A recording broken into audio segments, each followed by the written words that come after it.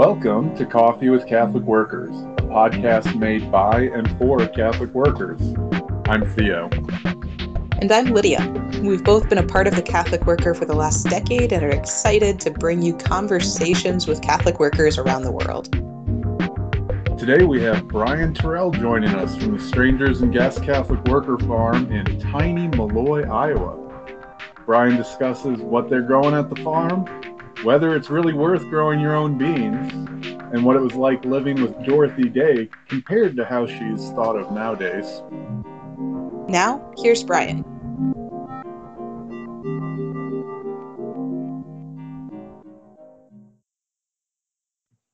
All right. Well, thanks, Brian, for being willing to talk with us.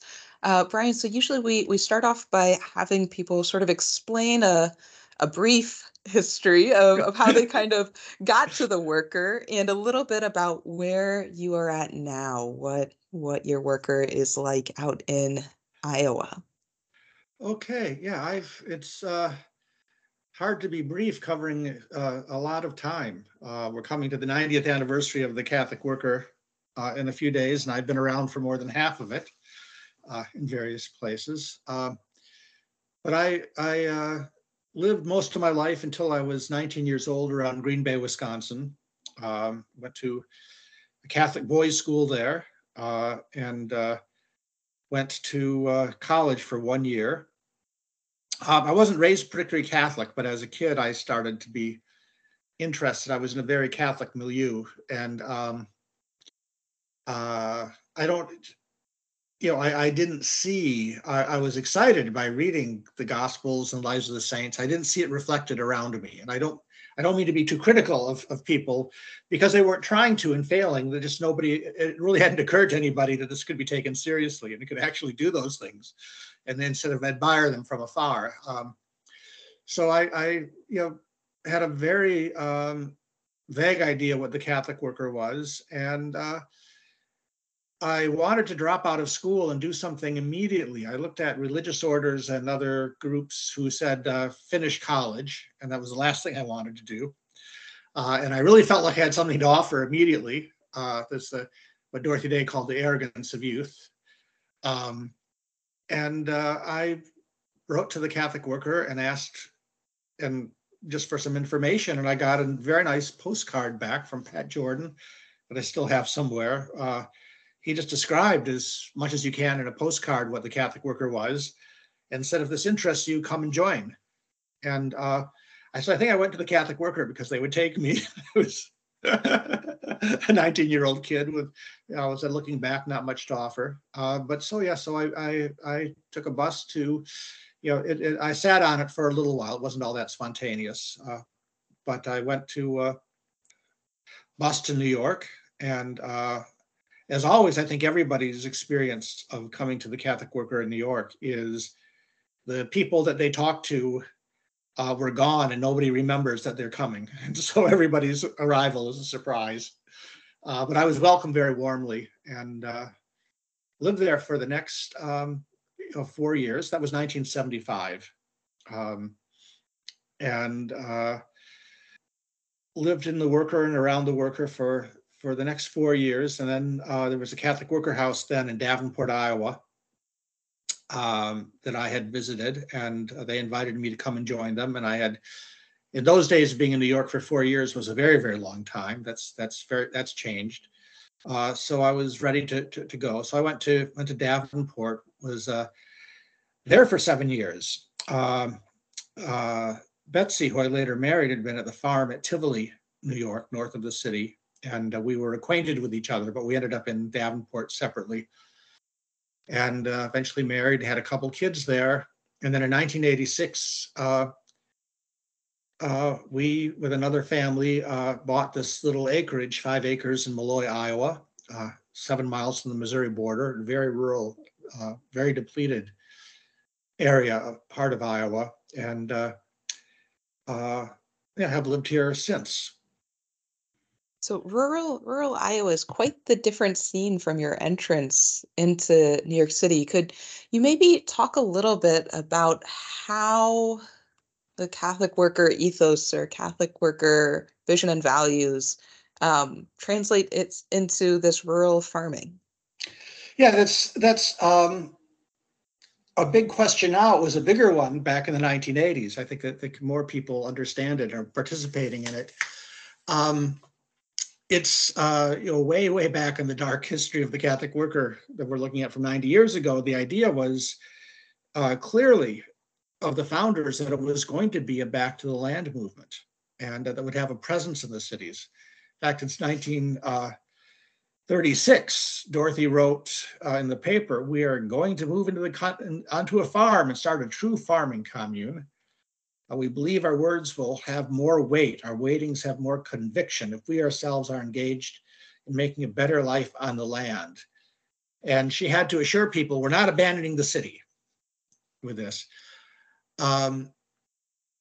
Over the years, these got to be, I think Dorothy really regarded these in the beginning as the revolutionary vanguard of the Catholic worker, the place where things are really making a difference, rather than the what she considered the danger of being a palliative in the city, of taking care of symptoms of this horrible system rather than changing it. Over the years, though, that there wasn't a lot of success, and it got to be seen more as a retreat house, a respite from the city. And there wasn't a lot of understanding of this. And I think the big difference is that people are staying longer in the Catholic worker. That's a huge demographic thing that is often overlooked. Until the 1970s or so, the Catholic worker was a place where people, spent some time between high school and college, or between college and real world. And more people made it their lives. And for a little while, for some years, it's easier to see, people are hungry and you feed them. They're homeless and you take them in. It's all very simple. But as you stick around longer, you look for deeper, deeper responses. It isn't just that people want a nice place to raise their kids and stuff, although that certainly is part of it. It is that it's just like taking in our small way to try to change things, and it isn't just that there were fewer farms in those days. Also, it was almost unheard of for a Catholic worker house to have a garden. And there was a lot of resistance to it in various places. Even in Davenport, where it was a fact that Davenport always did a lot of gardening, back in the day. But it was controversial even there, because people said, we get so many vegetables out of the dumpsters. We get so many things donated. Why are we planting gardens? Why are we spending all this time that could be spent going through the cabbages and throwing away the bad parts and saving the good parts? Spending all that time in the field, just to realize that the way we get our food and the way we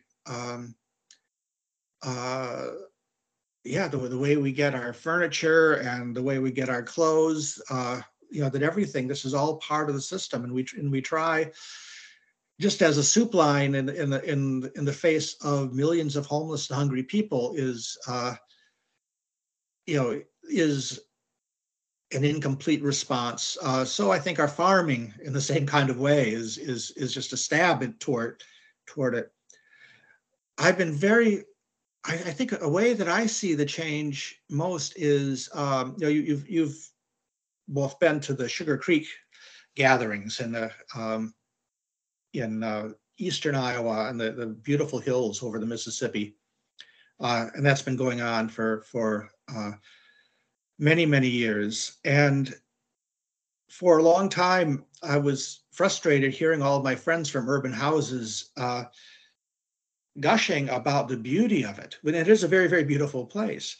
But to say, oh, isn't it nice we get to be in a place that's a far, far away from the world's problems, leave the world's problems behind, and just look at this lush, beautiful landscape and where everything seems to be in balance. And, it's just, but really, it's not mountaintop removal, but that land is losing the soil erosion is measured, ton per acre per year. The chemical intensiveness of it, and all that corn being grown there, it's all for ethanol. Nobody's going to eat that corn, and the land is being tortured, and it is in a very, very different way, but just as real. It's the same kind of degradation that we're seeing in the neighborhoods and the cities going on, and for the same purposes. And it's not the same as seeing the fig trees and olive trees being torn up in the West Bank, by Israeli settlers. It's not as intense, but it's just as real, and it's a part of the same thing. So the countryside is not a place of respite and escape. Personally, Betsy's very different. She is just as happy to be here as can be, and she will go to a city out of a sense of responsibility, but she doesn't like it. For me, if I want to escape, I'll escape in Chicago. I'll escape to New York. I'll escape to to Amsterdam or Berlin or someplace. But when I'm home, I don't feel like I'm escaping. I think home here on the farm is where I really have to face, my own limitations. I really have to face the world's problems. I'm really eye to eye with poverty in a way that's different from what you all in the cities see, but that's just as real. You can't maintain this idea of the countryside being a place of escape and recreation if you are at all attuned to what's going on around you for very long.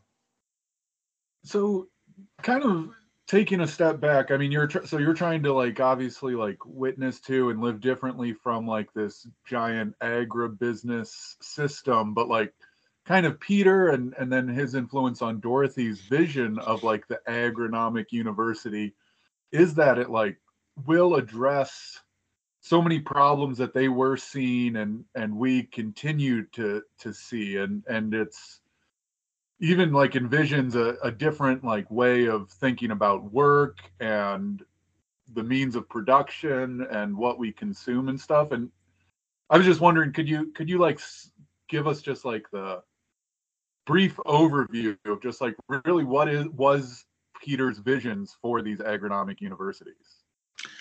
Yeah, well, one way that he put it that was I think kind of tongue in cheek is to provide training to unemployable graduates of Catholic universities. Peter was not a big fan of academia as it exists here, but of trying to relearn. One thing, when the Catholic workers started in the 1930s, most Americans and most immigrants to the United States too were a generation away from the farm, and it was a lot of the losses were really immediate. Today we are generations away from the farm, and even people who grow up on farms in the United States are pretty much industrial workers on the land. Planting the soybeans and the corn and harvesting it, or keeping a million hens in cages in one place. The talents, the skills of what it takes to live on the land are just much farther away from us, and it takes a lot of work to learn these things. And I think to be really clear, the worker has sometimes been confused with some other back to the land issues of self-sufficiency. And see, we don't want to be self-sufficient.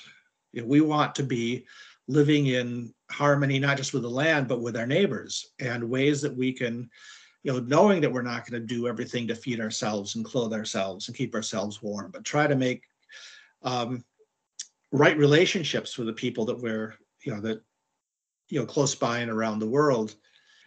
I really admire our Amish neighbors who've been for generations and generations, have only the last 40 years or so have been in this part of Iowa, but who who've been living without electricity, without cars. We have our goats bred at a farm not far from here that has 3 generations living together, and they milk 100 goats by hand twice a day.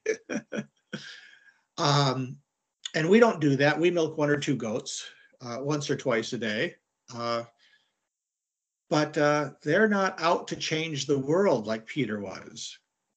Their vision is quite different. Their vision is the world out there sucks, and we're going to keep ourselves pure and clean from it. And the Catholic worker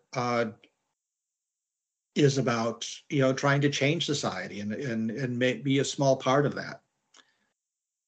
So let's say you change society and that you have solved all of the world's problems. What does that look like? What is this vision like we're pursuing?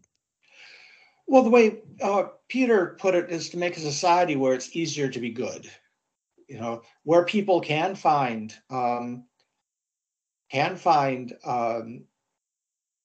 livelihood, can make a living on the land or by craft. I was talking recently to a young man at the University of Colorado in saying that even though today the world sorely needs alternative energy sources and transportation, there's so many things that could be done, but people graduating from college with a degree in any kind of the sciences today is more likely to be working for a fossil fuel company or for a military industrial complex, because we've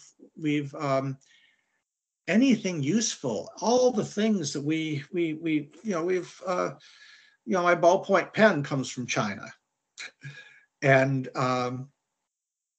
everything that really, as any kind of the things that we wear and the things that we eat, all come in ships and trucks from far away. And to be more of a craft society, and a society too that doesn't separate art and function, the way we have, that people who make chairs would be artists, that people who grow food would be artists, people who sew would be artists.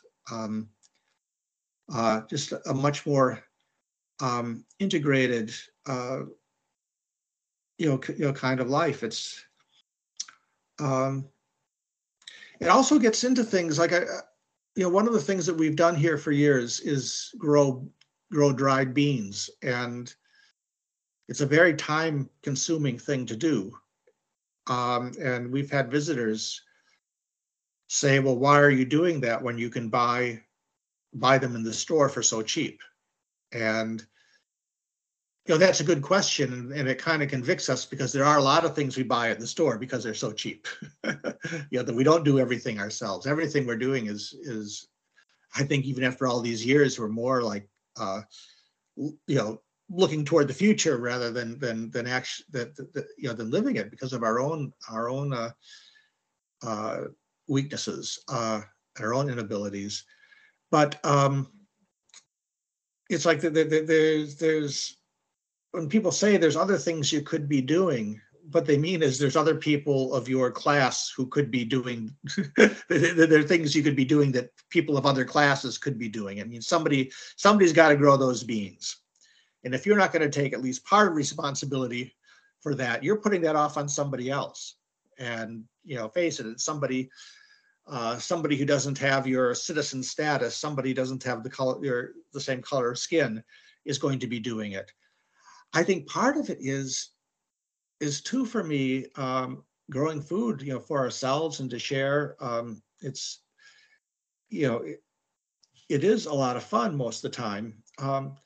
But it's partly like I really think when I'm at some kind of conference or gathering, I should do my share of washing dishes, even if I forget or need to be reminded. I realize that that's a very, very important thing, and that no matter what role I play, I should be mopping the floor sometimes and things. Is like, yeah, we all have to eat, and it's part of my responsibility for being for living on this earth is to at least grow part of the food that I eat and grow some food that I can share with other people. Tell us about some of the food you grow there on the farm. Always. Oh, we have these wonderful beans, these red string noodle beans that Theo has praised in other venues. Well, I really enjoy raising goats, and we right now we're waiting for 2 to come fresh to have their kids, so we'll be milking again. We make lots of kinds of cheese. We're kind of mozzarellas and fettas and cheddars, and that's a really fun thing to have and to share. We raise chickens and for eggs, and the garden is really we're planting onions and leeks. The peas are coming up. We'll be putting the potatoes in the ground in the next couple days. A really good variety, and on a good year, we'll most of the food we eat is from our little bit of land here, and we trade with neighbors and give things away. It's we're Iowa's an interesting place in a lot of ways. That it is one of the biggest agricultural states, but it's also one of the states that imports most of its food. We go to the grocery store and our food is from Mexico. It's from the Central Valley of California. It's from Ohio. We're growing corn and soybeans, and even most of our milk now, most of the milk consumed in Iowa is coming from Arizona and California, where the cows are living in air-conditioned buildings and eating grain that's shipped down from Kansas and Iowa to California to feed the cows to give milk. It's put in refrigerator trucks and sent up back here to Iowa, and all in our twisted economy. That's more cost efficient, and it's insane. It's insane, and it impoverishes everybody. And even in the years since we came here, Iowa has remained the biggest hog producer, in competition with North Carolina. And 35 years ago, and more when we first came here, most of those hogs were owned by small farmers, and people could still make a living off of it. And now the same number of hogs are being raised in by the thousands and thousands. So hogs whose they go from birth to slaughterhouse, their feet never touch the real ground, and they never root around in the vegetables, and they never eat processed food, and they don't see the sun. And the people who do that work are no longer people who are independent farmers. Nobody's going to go into a building with 1,000 confined hogs if they have choices. So it's mostly, now it's mostly immigrant labor. People are being paid way, obscenely low wages, and all the money is going into corporations. So we're trying to be a little bit of resistance to that. Yeah, we've talked in the past on this show about like the Catholic worker value of decentralization, and it's everything you're describing has only just gotten worse since Peter's time, since Dorothy's time, and that like consolidated capital is just killing the planet and killing these workers and stuff like that. It's wild, this system we have. Yeah, and I think one of the things about the Catholic worker that's different from a lot of other groups that really want to help people and want to get rid of poverty is I think the worker has been more interested in getting rid of wealth than about getting rid of poverty. It's, that people can live on very little. People don't need a lot of wealth. People don't need to have a lot of savings and investment. But the reason why people are poor is because other people are amassing. So reading recently about how in the United States we could give every homeless person a house and still have like 3 million empty houses, that are what people are stockpiling to keep rents up. We keep blaming the poor for what's happening in our cities, and the reason why rents are so extravagant is not because of poor people; it's because of rich people, who are able to stockpile apartments and houses and manipulate the markets. Somebody can. Right now, it's very cheap to live here in this part of Iowa. Our taxes are very low, and land prices and houses can be got cheap. We're losing population. Anybody's welcome to come and try to find a place here if you're looking for a place to live cheap. It's just the increased disparity, and if some rich people decide they like it here, that's going to be gone as soon as somebody says. Looks at a beautiful house that's valued at like $20,000. If somebody says, well, I would pay $2 million for that house, immediately our taxes would go up and we'd have to sell. And the person who is willing to pay $2 million will be able to have it if they want, or the house would be empty. Because for that person who can afford to pay $2 million, it might suit them better financially to leave the house empty. So the homelessness, the issue is not it's not that we have all these poor people and what are we going to do with them. The issue is we've got these rich people who keep getting richer, and that's more, I think, the thing that we have to address. So you do a lot, Brian. You kind of get around, not just Yeah. always on the farm there. Do you want to share a little bit about any of your other sort of projects or focus points within the Catholic worker? Yeah, and I think it's I think it's all of a whole. I think most of the time when I've been an activist all along, but we have 2 grown children, and when they were home, I wasn't away so much. But these last 20 years and more, I've been gone probably about half the time from the farm. And presently I work with the Nevada Desert Experience and just got back from helping organize a walk from Las Vegas to the nuclear test site 40 miles away. And I have a trial coming up in July there, and for an arrest at the nuclear test site, which was taken away from the Western Shawnee people in 1950 at gunpoint, and no compensation given for testing nuclear weapons. And about 1,000 nuclear explosions have been going on, have happened there. No place on earth has been bombed more. The indigenous people are not just in the United States, but in the South Sea Islands and in Kazakhstan, the indigenous people are the first victims of nuclear war, and that continues. So we're. I'm also this summer planning on being in Holland and in Germany. The nuclear weapons at the United States keeps nuclear weapons at bases in 5 European countries, totally in contradiction of international law and the non-proliferation treaty that all these countries are signers.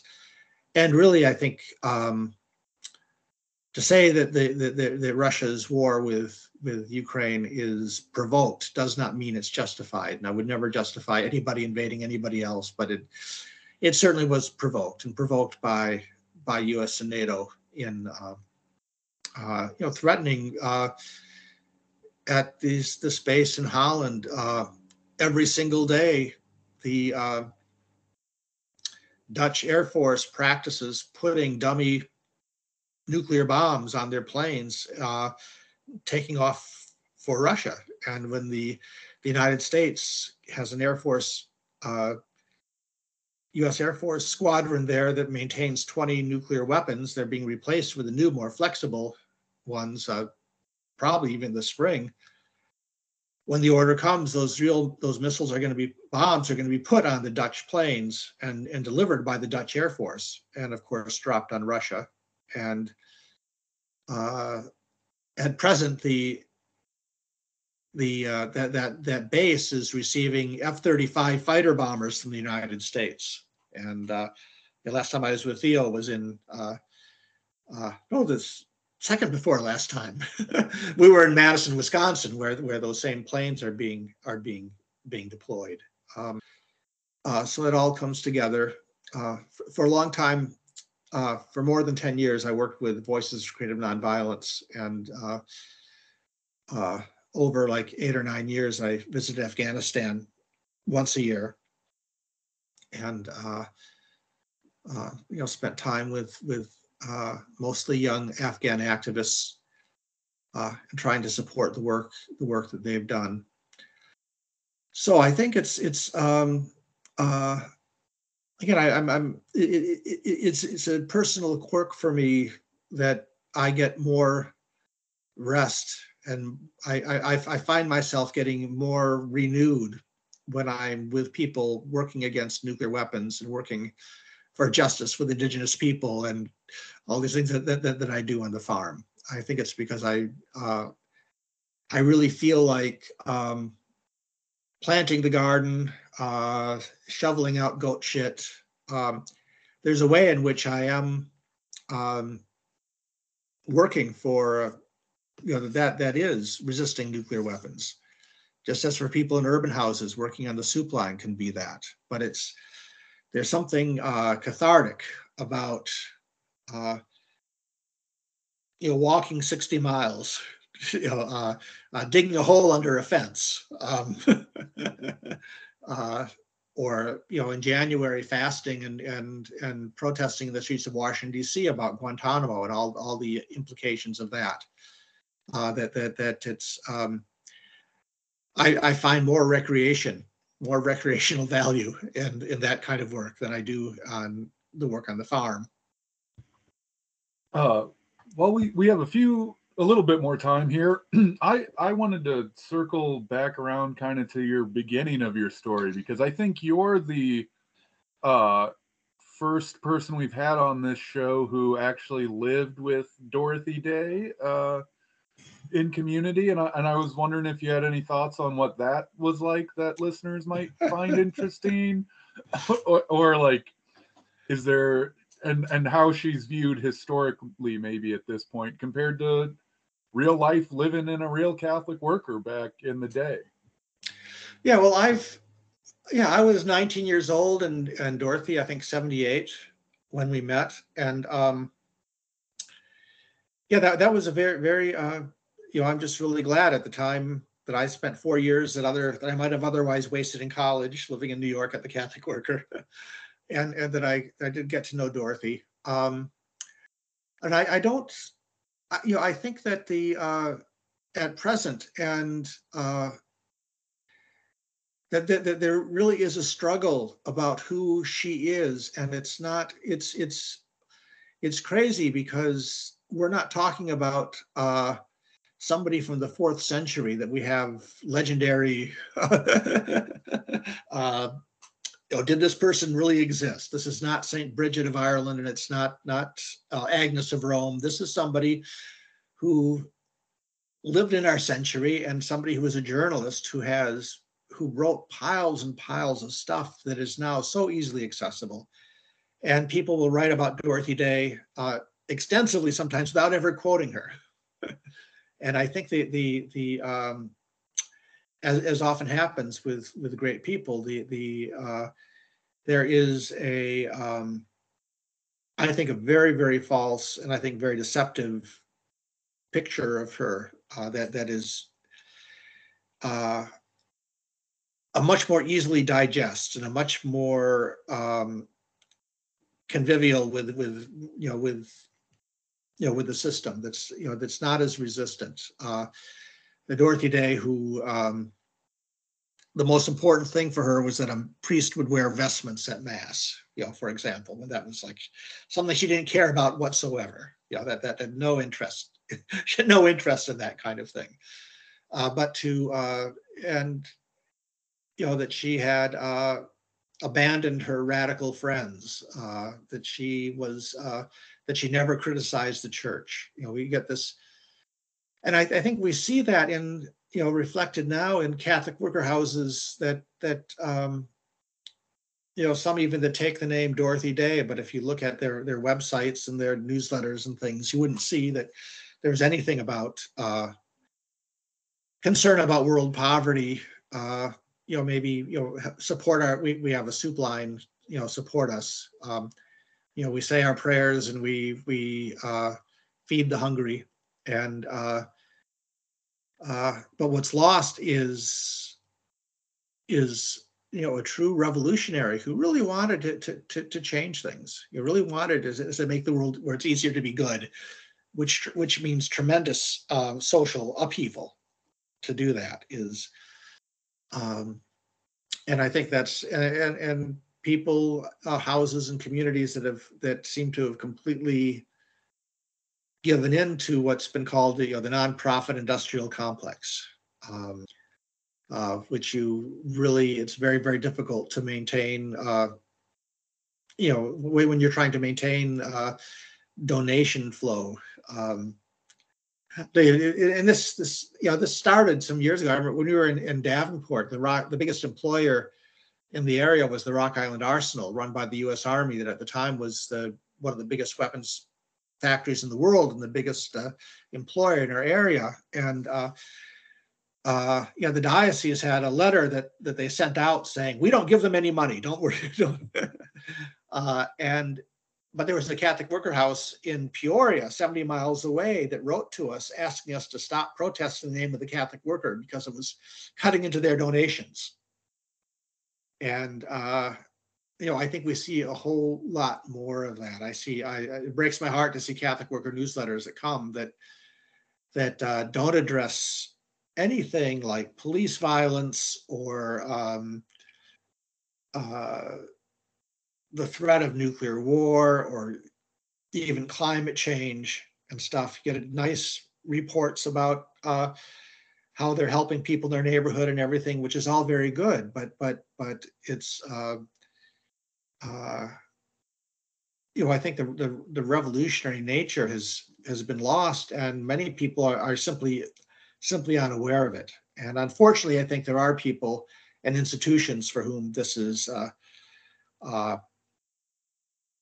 very deliberate, and they're working very hard at this to, in the face of all the documented stuff that we have about Dorothy and all the things that she said, all the things that she did.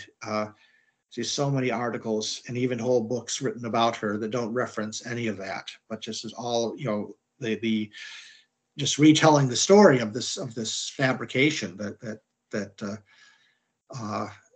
certain bishops and other religious authorities and academics have created and perpetuated. So it's not something I've chosen. It's not something I like, making these arguments all the time. But it just it rankles me, and maybe the best thing to do, I think, sometimes would be just to drop it. But when I see people saying things that are absolutely untrue, Dorothy Day was a woman who could write, in the 1970s, say, what she wrote about Angela Davis, the great communist Black activist. It's practically a love poem. How much she admires this at that time, young firebrand atheist activist who defied authority and whose picture was with her fist in the air, and say about her that this is right about her, and quote what the Bible says about Mary, the mother of Jesus, saying, "Blessed are you among women, and all generations will call you blessed." Dorothy Day, Saint Dorothy Day, saying that about about a Black activist who at the time was on the FBI most wanted list for. That doesn't fit with the image that we're often given of her. But it's who she was. It is interesting to sort of think about the ways in which sometimes only parts of her message are sort of preserved or revered or maybe sanitized. And thinking about like what that means for the larger movement, because I feel like I sometimes see in the same way this piece of reverence for Dorothy in that prevents sometimes a larger view of like the movement being more than just Dorothy. And I think that also is this great danger is if we're going to only allow the movement to be Dorothy, and then if we're only going to take these sanitized pieces of her, then the movement gets constrained to like this very nonprofit, we're going to do our individual work but not disrupt things, maintenance of the status quo. That's very true, and I feel reluctant sometimes to keep quoting Dorothy as though it were the Dorothy Day movement. And also, people could disagree with Dorothy when she was alive. There's less of that now, But one thing I love is that she was never unlike the leaders of a lot of other movements. She hated the personality cult, and she never played along with that.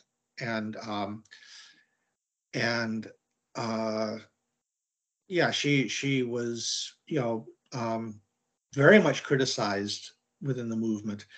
I think a story I often tell is that when I first met Dorothy, it was the day after I arrived in New York by bus, and she was very gracious and very curious about me, and it really made me feel good. This person was paying so much attention to me, and I was just a kid. If I said I came to follow in your footsteps, I would have been on a bus home the next day. That would not have been tolerated. And today people say, well, the Catholic worker's not following in Dorothy's footsteps. It's like, well, of course. That's not our job. It was, there's not one model. This is in terms of I was thinking about it more in terms of the farming, but in like 1945 or so, Dorothy said that our houses of hospitality are not what Peter Moore had in mind, and we look to the future, for the true centers of Catholic action and of returning to the land and things. And so I think she recognized, and she always said to people who looked at the New York Catholic worker, this is not a model. And she said, soup lines are a disgrace. What we need to get down to is just families. So she never held up herself or the New York Catholic worker as a model that couldn't, that like everybody get in line with this. It's and one thing that I think about this more traditional view of Dorothy's Catholicism is I'm a Catholic, and I really value, I think I can still be a Catholic only because of people like Dorothy Day. And I do agree that there is a crisis in the Catholic worker identity at this time, but I think it's the opposite of what most people who say that think it is. I think, for example, I was, nobody at the New York Catholic worker We had mass a couple times a week, and nobody was bothered that people who weren't Catholic received communion, for example, which has gotten to be a big issue these days. Yeah, there were divorced and remarried people. There were gay people. There were, you know, a lot of the people who insist on, following in Dorothy's footsteps, especially as far as Catholicism goes, are espousing a kind of Catholicism that I think is very foreign to the Catholic worker, and I think very damaging to it. Because if people look at Dorothy's Catholicism and they see, here's an old lady who always wore a mantilla on her head and rattled her rosary beads and always obeyed the bishops and, just lived this devotional Catholic life. It's like, well, that doesn't offer anything really that's very, very helpful. And so I know I talk to a lot of young Catholic workers who say, I really, like Dorothy Day and the Catholic worker, but this Catholic thing, I don't get it all. And I think it's because they're not judging, they don't know who Dorothy really was and what her faith really was. They know what people are saying about it. This good, obedient person who didn't say, one thing that she said repeatedly is, I love the church for Christ made visible, not for itself, so often a scandal to me. And one must live a life of permanent dissatisfaction with the church. And I think that's the only way to really love it. Real love that's different from some kind of unhealthy attachment disorder. It doesn't matter who you say you love or what you say you love. If you love your country, love your friend, love your child, love your parents, love your spouse. If you do that with blindness about who that person or that institution really is, it isn't really love. A lot of the shit that goes down with patriotism in this country isn't really love of country. If you really love this country, you're not going to be put off by remembering that the story of Rosa Parks is a part of this country. You're not going to want to excise that. The people in Florida who want to take those things out of the school books, they don't love this country. They don't at all. And the same thing with the church. If you love the church, and you're not going to look at the systematic racism, the systematic misogyny, abuse of children, if you are going to overlook that, you really can't call that love. And Dorothy put it in the imperative, saying you must live this way. You must live in permanent dissatisfaction. It's the only thing that's real. And so I can be a Catholic and be dissatisfied. And know that that's the way it ought to be. But we get an image when people are given an image of Dorothy, the obedient, docile daughter of the church, a whole lot is lost. Well, we've gone what is kind of a normal amount of time for us. Is there any other thoughts you want to get out there about the Catholic worker or about Dorothy or anything like that? Well, one thing is that I should have done earlier. Betsy has reminded me that I should put a recruiting plea in for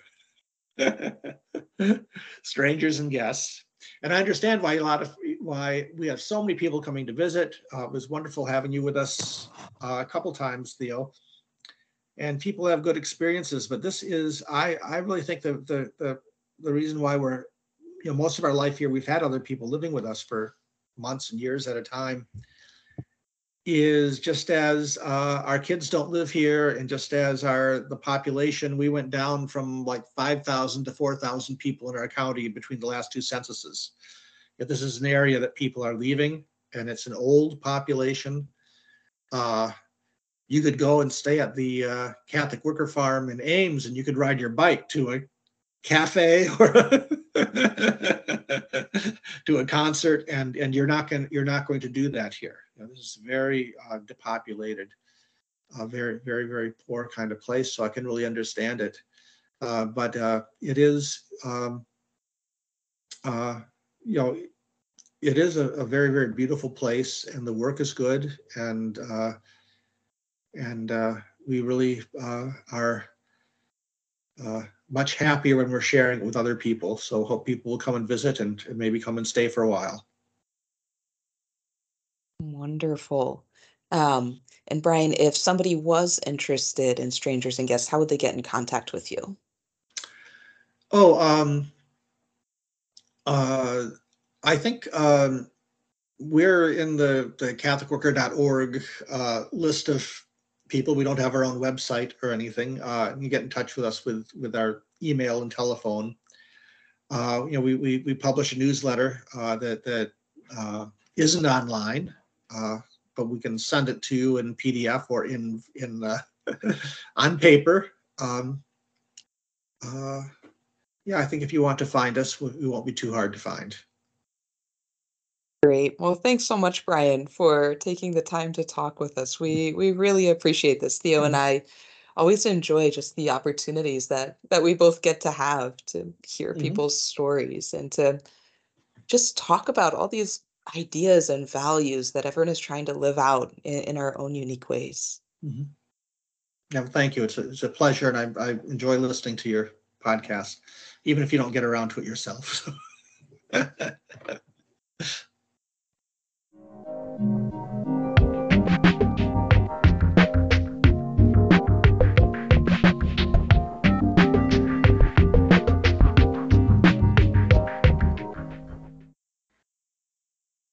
Well, thanks again to Brian for being willing to be our guest on our show today. We always appreciate people being willing to take the time out of their busy schedules to share a bit about their lives and their experiences, and the work that's happening wherever they are now. It's really fun to hear about how different people are inspired and energized by different things and the various callings that people have. Thinking about how Brian is both called to be in Maloy, Iowa, but also feels this energy from being in the city. Yeah, and it's also really fun. I think he mentioned this, but we just know them that like Brian and Betsy are married. Betsy's a real loving the farm kind of gal. Brian not so much, but you know they make it work in their Catholic worker lives together. Yeah, I think there's a piece of one of the things that he mentioned that I found really interesting was this idea that in some ways like houses of hospitality have kind of failed. Like they haven't necessarily moved the way that Dorothy had kind of wanted them to. And this piece of, okay, what in some way the farm piece, this piece of just living rather than this piece of I don't know, in some ways crisis work. It's almost like the farm is able to become this better microcosm of how the world should be. Um, rather than ideally how the world should be is that we wouldn't have a need for these houses of hospitality in the city. Yeah, those Catholic worker farmers love to throw out Dorothy considered the city house is a failure or whatever the quote is. Uh, I feel like they're just taking an extra little jab at us city Catholic workers. um, It was yeah, fun. There was one time I took a bunch of Midwest primarily, many of them workers who had lived on the farm, and we went to New York City to go visit Mary House. And so we are getting into the city. Everyone from Emmaus House was getting more excited of like, oh, and you could see everybody else getting like more tense of like, oh no, the city. It was an interesting contrast. yeah, that is funny. It reminds me too of what Brian was talking about though of the country, you know, is not just like some idyllic respite place, even if you happen to be passing through at a time of year where there's lots of plants or whatever, but that it is like really the site of its own, like, violence in its own way, violence against the land and, you know, against the animals he was talking about we grow for food, and the workers who have either lost livelihoods or are forced into like bad conditions.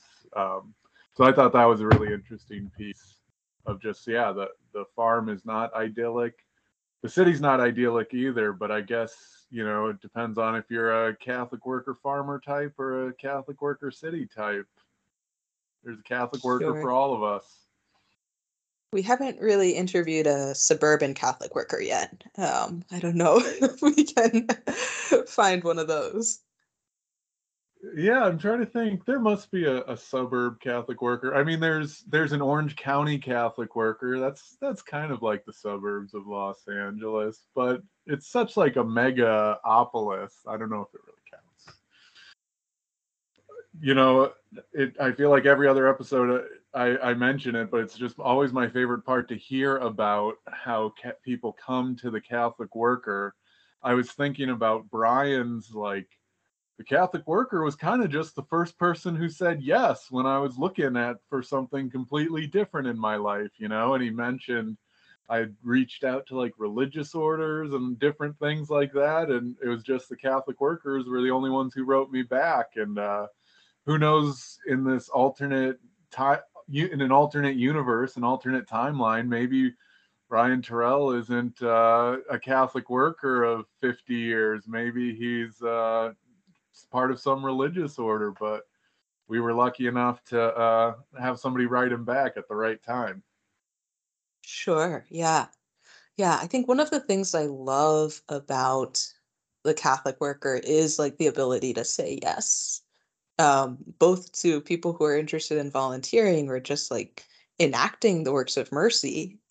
Even if there's no room in the specific house, the answer is still like yes. So like, no, you can't live here, but like yes, you can still do this, this work, this movement. But then also for guests of that oftentimes very low barrier of not having all of the red tape of organizations or nonprofits or governmental programs, when there's needs that arise, but being able to be flexible and be like, yeah, this is what God calls us to, so we'll do it. Yeah, I just love all that flexibility. Love it all about the Catholic worker, and it goes back to just like the way you do the work too. You know, whether it's the city or the farm or what it looks like. If you're in your city, is it showers? Is it a house? Is it something to eat? Is it growing food in the city? You know, there's all these wonderful ways to be doing it. One of my favorite lines from Brian's interview was just how glad he was to spend 4 years with Dorothy Day instead of in college. I couldn't help but look your way, Professor Lydia, during that I one. know it's true. Yeah. Should tell all the students to quit now while they're ahead. Yeah, it is interesting, this balance between college and not, because it does definitely limit people at times, especially people who end up with a significant amount of debt. Um, I also think that it's sometimes a little bit overblown of how many people go to college. There's still only about 33 to 36, I believe, percent of people get like a bachelor's degree. It is trending upward, but it's nowhere close to the majority. And so there is this piece where college is becoming more prevalent, and there definitely are people going to college who probably shouldn't. Like they're not, there's no reason for them to, and it's just kind of making money for schools.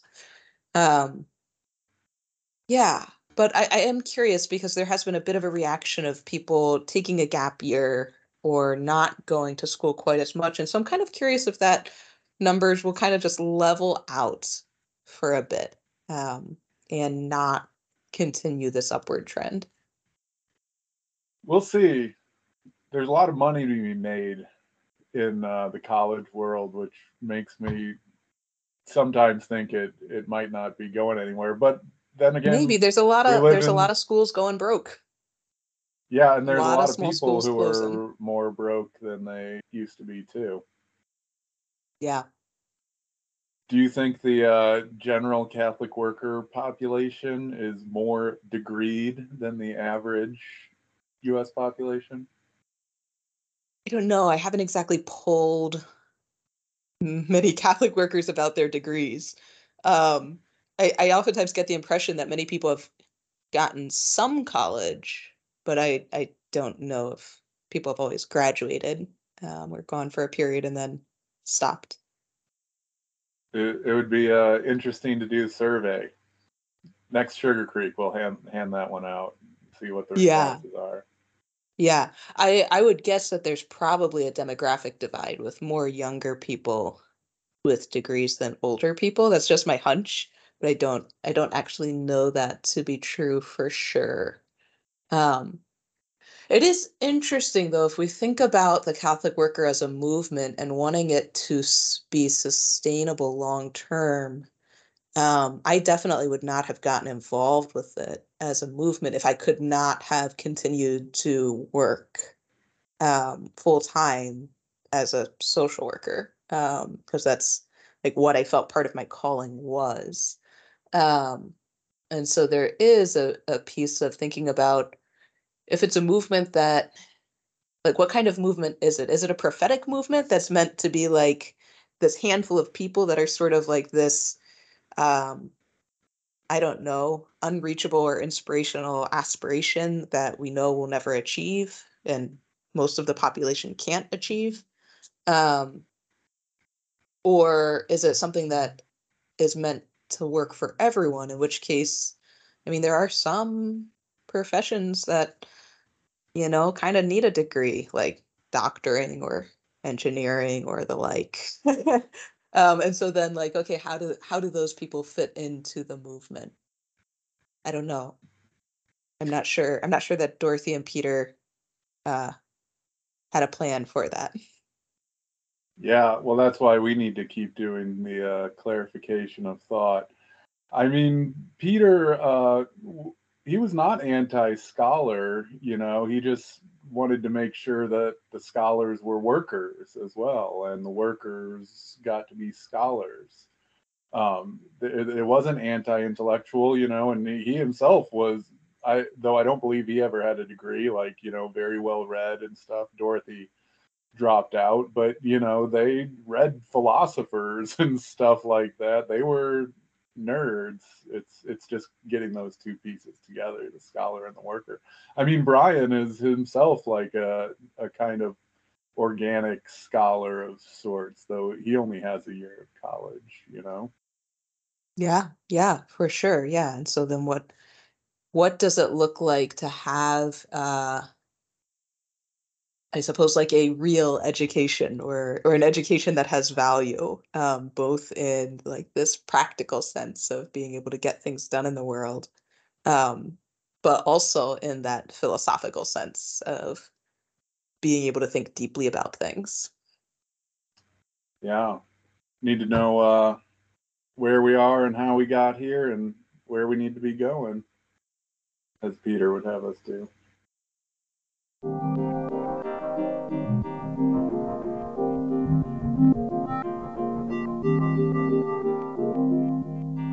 Well, that wraps up another episode of Coffee with Catholic Workers. We are going to be taking a break over the summer. Theo is traveling quite a bit. I'm taking some time to go backpacking and camping for a few weeks. So we will not be doing any episodes during the summer. Definitely check back, though, this fall for more Coffee with Catholic Workers. If you want to reach out to us in the meantime with any comments, suggestions, clarification, or thought, you can email us at coffeewithcatholicworkers@gmail.com. We want to thank Chris from the Bloomington Catholic Worker for help editing, David Hayes for our music, and Becky McIntyre for our graphics. Thanks for joining us again for some clarification of thought. We hope today's conversation and discussion has been enlightening, and maybe even you're encouraged to go out and help build a world where it's easier to be good.